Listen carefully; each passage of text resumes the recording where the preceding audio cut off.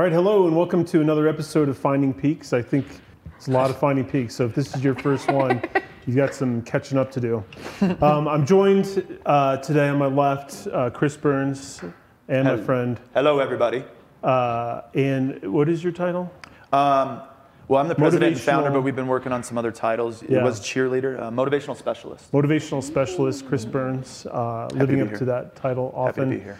And to my right, I'm very honored to have Madeline Padilla, an admissions specialist for us here at Peaks. And I think actually more importantly, an alumni of Peaks. Yeah. And I can't have an alumni on this show and not kind of ask about your experience at Peaks from a personal perspective. And kind of when we were talking about beforehand, we don't really need to talk about the problem that brought you to Peaks, but I'd love to hear kind of what your first impressions were. Let's start there. Sure. As you walked in. Yeah, absolutely. It was a bumpy ride. It was a winding road. There was no part where I felt like things were easy or simple or like I was going with the flow. It felt like it was a lot of paddling uphill until it wasn't anymore, you know, and a lot of people were around me supporting that process. Just letting me kind of find my own way. I've been described as strong-willed in the past. Really? Yeah, I don't know where that comes from. Yeah. Strong-willed in the past, and you have to roll with that. You cannot roll against that. And if at any point I had felt that people weren't rolling with me, around me, wrapping around me, that just wouldn't work for me personally. I know that. So it was a bumpy ride. Yeah, kind of that idea that like walking with you and not in front of you. That's correct. Yeah. Yeah. Yeah, that's a beautiful thing that I got to experience with you. And it is that energy that you don't want to come up against and say, don't do that, stop. No. We really roll with that because I think that's something that makes you very unique and special as a professional. And you don't want to lose that zest, that spark, that passion. And so if you can kind of work with it, then you get the result that's sitting in front of us today, which is a woman in long-term recovery with integrity and grace and a phenomenal professional. Wow. Yeah. Do you like what moments, when you think back on your time in Peaks, what moments stand out for you? Okay. Good or bad? Okay. Well, I have several. One, right after kind of the detox process, I was detoxing off of opioids, so it was rough. It was not easy, and I got bronchitis at the same time. You may remember this, and I had my rescue inhaler, and I slammed it down somewhere, and I'm like, today's the day I'm leaving, because I did my detox, and I still feel bad. Of course I felt bad. Yeah. I had bronchitis, right? But I'm like, they failed me in some way, or what? This is just BS, right? Yeah. So I take off the property, and Kara Hinkle, who's been on the show, I'm sure, before, she came rolling down in the van, just frantic, looking all over, and she said, are you okay? And I said, I know you want me to come back. And she said, I'm not worried about that. You left your inhaler. Wow. I said, well, get away from me, you're harassing me, but also come here and give me that, you know what I mean, give me that. And she wasn't trying to tell me what to do. She didn't tell me I was wrong. She said, I'm worried about you because of the bronchitis. If you're gonna go, please take this with you. Dang. I never knew about that. Yeah, I didn't either. That's a great one. Yeah, and I told her she's harassing me, get away from me. After You're harassing me. And then tell us, awesome. what do you remember from later in your treatment? Oh my gosh. I mean, like, I don't know, hope, I guess, that maybe things could be different. I mean, it took a really long time for me. My biggest fear walking into Peaks was that it was going to work. I mean, I was so scared. I was like, if I can pull this off or something actually shifts here, what does that mean for me later? What does that mean for me 5 years from now? What does that mean for me? And that was like inconceivable. That was a tough way to... Why was that so scary? I do think that there's an element of like you have the life that you think you're worth, and you're good with that, you know. And I was good with that. I really was okay with that. And other people seem not okay with that. And I was like, why are you not okay with that? It's my life, you know. And I could not recognize the potential. I just could not at that time. But other people seemed to, and they kept telling me things, you know, different things like they could be this way, or like Rachel Tapp, you know, she used to tell me every day, like, you're going to help a lot of people. I'm like, you're crazy. And I thought two things. I said, you know, she's blowing smoke, you know, or I fooled her. Like I really tricked her. I got her, you know, and then the things that she told me would be true, they happened. They really did. And that's all I have to say about that. That's beautiful. Absolutely. Yeah, it's interesting too when you, in that old lifestyle, I love what you said there, because we define a lifestyle and we're okay with a lifestyle of which we're worth. That's right. And at the time, for me, when I got sober, this esteem, I was devoid of any sort of esteem. And so I was comfortable in my misery. And everybody around me is like, but there's this thing and you have this potential and there's this opportunity, and I just couldn't see it.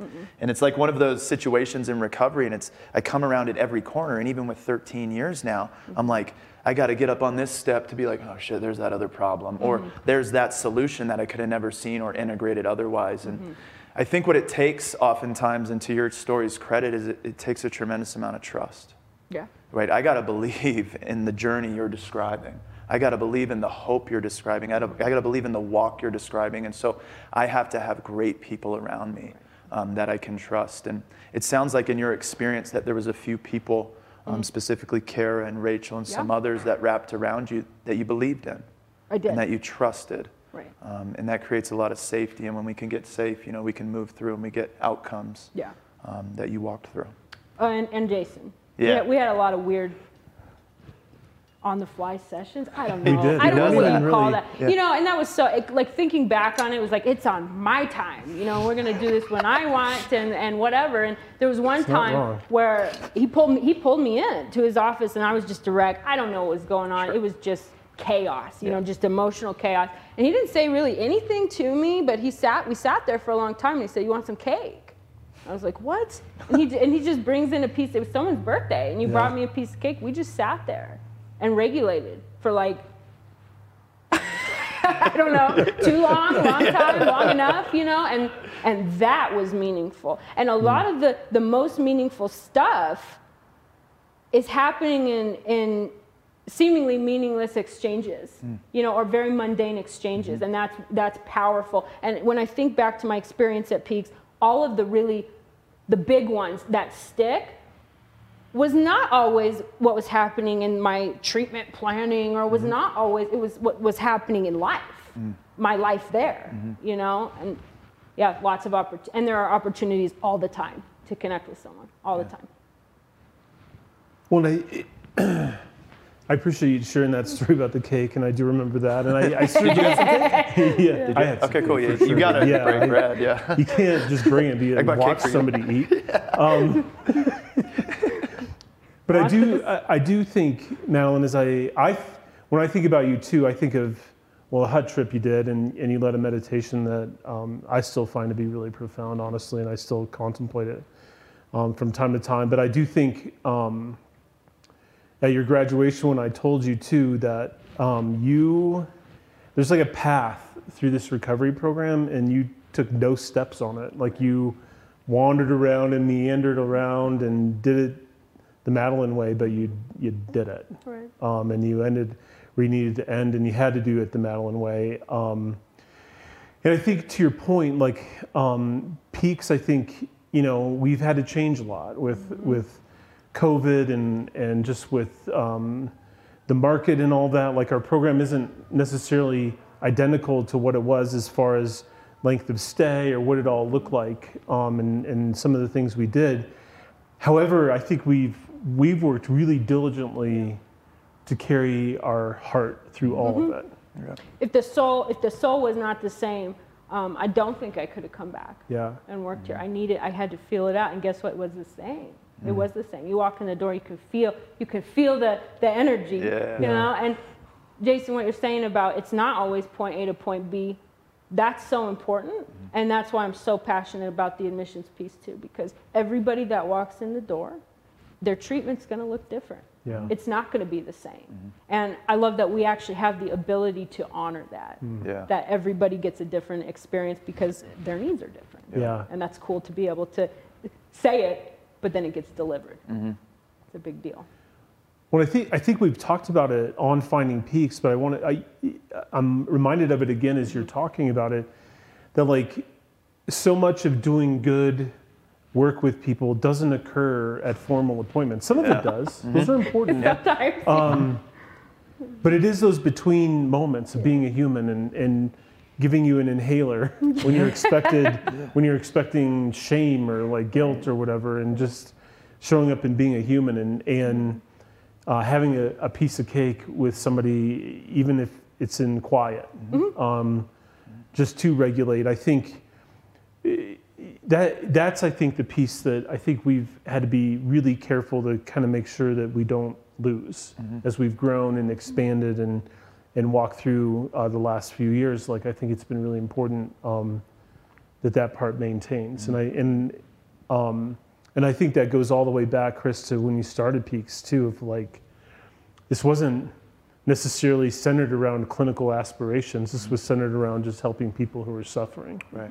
And I think we've done a great job of building a clinical and medical program around that, but it is still that heart, I think, that has been so important. Yeah, and I think also, too, to your point, is like, even when I think back to 2014, 2015, and 2016, one of my big pressing issues, especially with the young women in programming and the men, were like, we need to be of service to vulnerable people. And we need to make sure, the most vulnerable person is the guy that's walking through the door. And I used to have a rule that if that family gets out of the car and grabs their bags before everyone in this house, we're all done. We're not doing the family activity this weekend. We're just going to go to AA. We're not going to do it because it's so important. And that was in 2014 and 2015, and that's what we really lived in. I think in 2021, we actually do that better. We are so connected, and the care that we're bringing out to that client's car, for lack of a better term, is so much more broad, so much more integrated, and so much more intentional. With our CCAs being trained in mental health, with our CCAs doing peer recovery coaching, with a lot of the stuff we have now, the connective tissue, I'll call it, is stronger than ever in my experience. And I keep thinking of the story in that book, What Happened to You, and when she was defining those small, meaningful moments with her mom. And this was a young person who had done a lot of really cool stuff. And they said, what's the one thing you remember about mom? And she's like, eating Cheerios with mom at night. Totally. Yeah. And it's 15 minutes. I eat Cheerios with mom at night, and that's what I remember. Man, and that's the story of Peaks, is these small, meaningful, magical moments where we really can connect, and that's what I believe the whole industry is missing. Look at what you remember. It isn't. I mean, we planned groups. We had all kinds of clinical interventions that you planned, and it was stupid cake in an office. It just was. I'm sticking to that. No, but I think it just shows how important every interaction is, and really, you can't fake that stuff either. So I did want to tie this into you and how it informs your role on admissions. If you get a call from, a loved one of somebody who is struggling in addiction, how do you find those moments with them, or what are you looking for as you're talking to them? Sit first, solve later. Sit first, solve later. We don't have to. I know what the solution is. Right? I know, I've lived it, I've been there, I get it. But sit first. And that's hard for me. Yeah. I'm so passionate about where we can go with this. Sometimes I start at the wrong end. And I've had families politely but respectfully back me up to what they're actually dealing with right now, and kind of ease me into that. And then I get a chance to sit first, and then we can solve afterwards. That's important. Yeah. Do you have an example of that? Like when you sat with somebody, obviously without sharing too much specific, but like, do you have an example of when you've had to slow down and sit with a family? Well, actually, as you're thinking of that, I was just sitting with somebody else in the admissions department like 2 hours ago, and they were telling me how just an empathic statement of like, she had gotten a call and just said, the family explained the situation, and this person really genuinely just said, well, that sounds really hard. And the family stopped for a second and was like, nobody's asked me that, or nobody's said that to me. No. Nobody's found that. And this is about them, right? They're like, no, you misunderstand. This isn't about the family. This is about them. It's their problem, and I'm going to just suffer through it. And we got to slow that down. What has this actually been like for you? And be willing to sit with the answer, because sometimes it's hard. And it's ugly, and it's tough. But even to be asked that, it takes people off guard, And then they have to think, oh, what has this been like for me, And that's where family programming is so important too. Wow, sounds like that's been hard. Please come.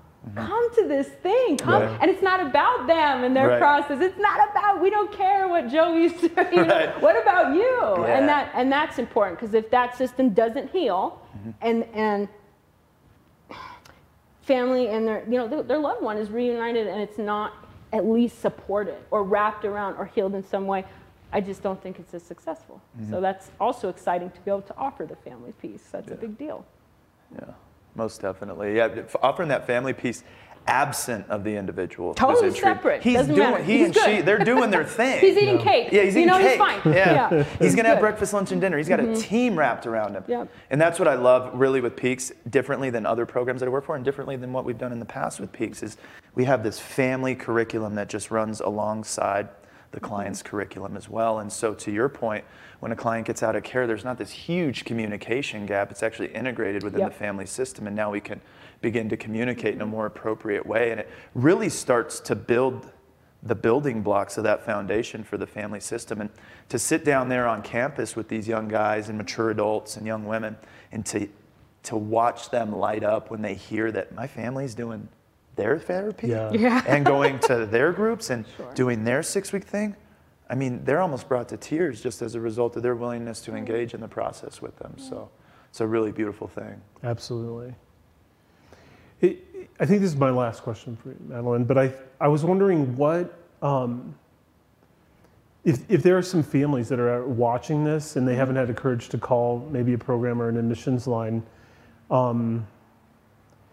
is there anything you can offer them as they are trying to figure out what to do with a loved one who's suffering with mental health or substance use?